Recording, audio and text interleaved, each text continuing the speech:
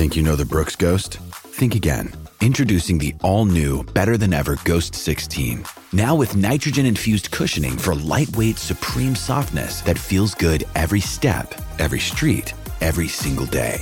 So go ahead, take your daily joyride in the all-new nitrogen-infused Ghost 16. It'll turn your everyday miles into everyday endorphins. Let's run there. Head to brooksrunning.com to learn more. Player options, team options, incentives, all of the above have to be worked out to where Jalen can probably maximize it, but also have incentives to where it's like, okay, this is how much you get if you win the MVP.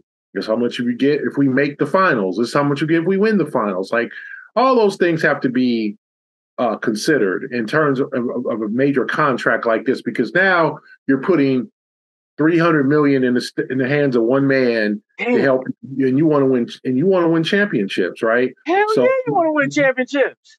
Yo, Jalen, Plural, not singular. You want to give him singular, Gary. Plural, not singular. Yeah, you want to give him incentive to where not only he has incentive to make All NBA again, All NBA first team, All defensive team. Do you want to throw that in there?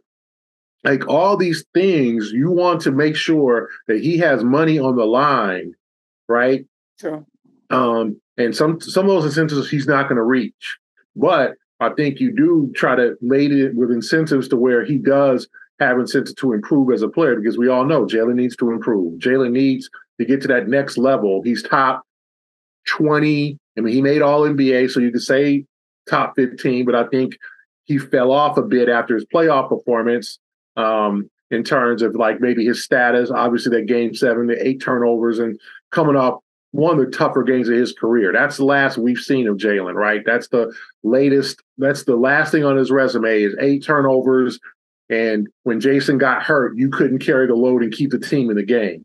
The CLNS Media Network is powered by FanDuel. Sign up at FanDuel.com/Boston and get in on the action with $200 in bonus bets guaranteed. So I think they're going to need to laden it with incentives and make sure that the Celtics come out okay on this too. Not here, Jalen, here's $304 million or $295 million. Here's $59 million a year. And probably you're going to make maybe as much as $67 or $68 million in the final year of that deal because it's going to be, like layered. And, no problem. It's straight up money. Like, you want to give him incentives. Now, the Jason negotiation, I'm sure, will be much easier because there will be less incentives. Jason's reached a lot of those, but you want to give Jason some incentives too eventually, right?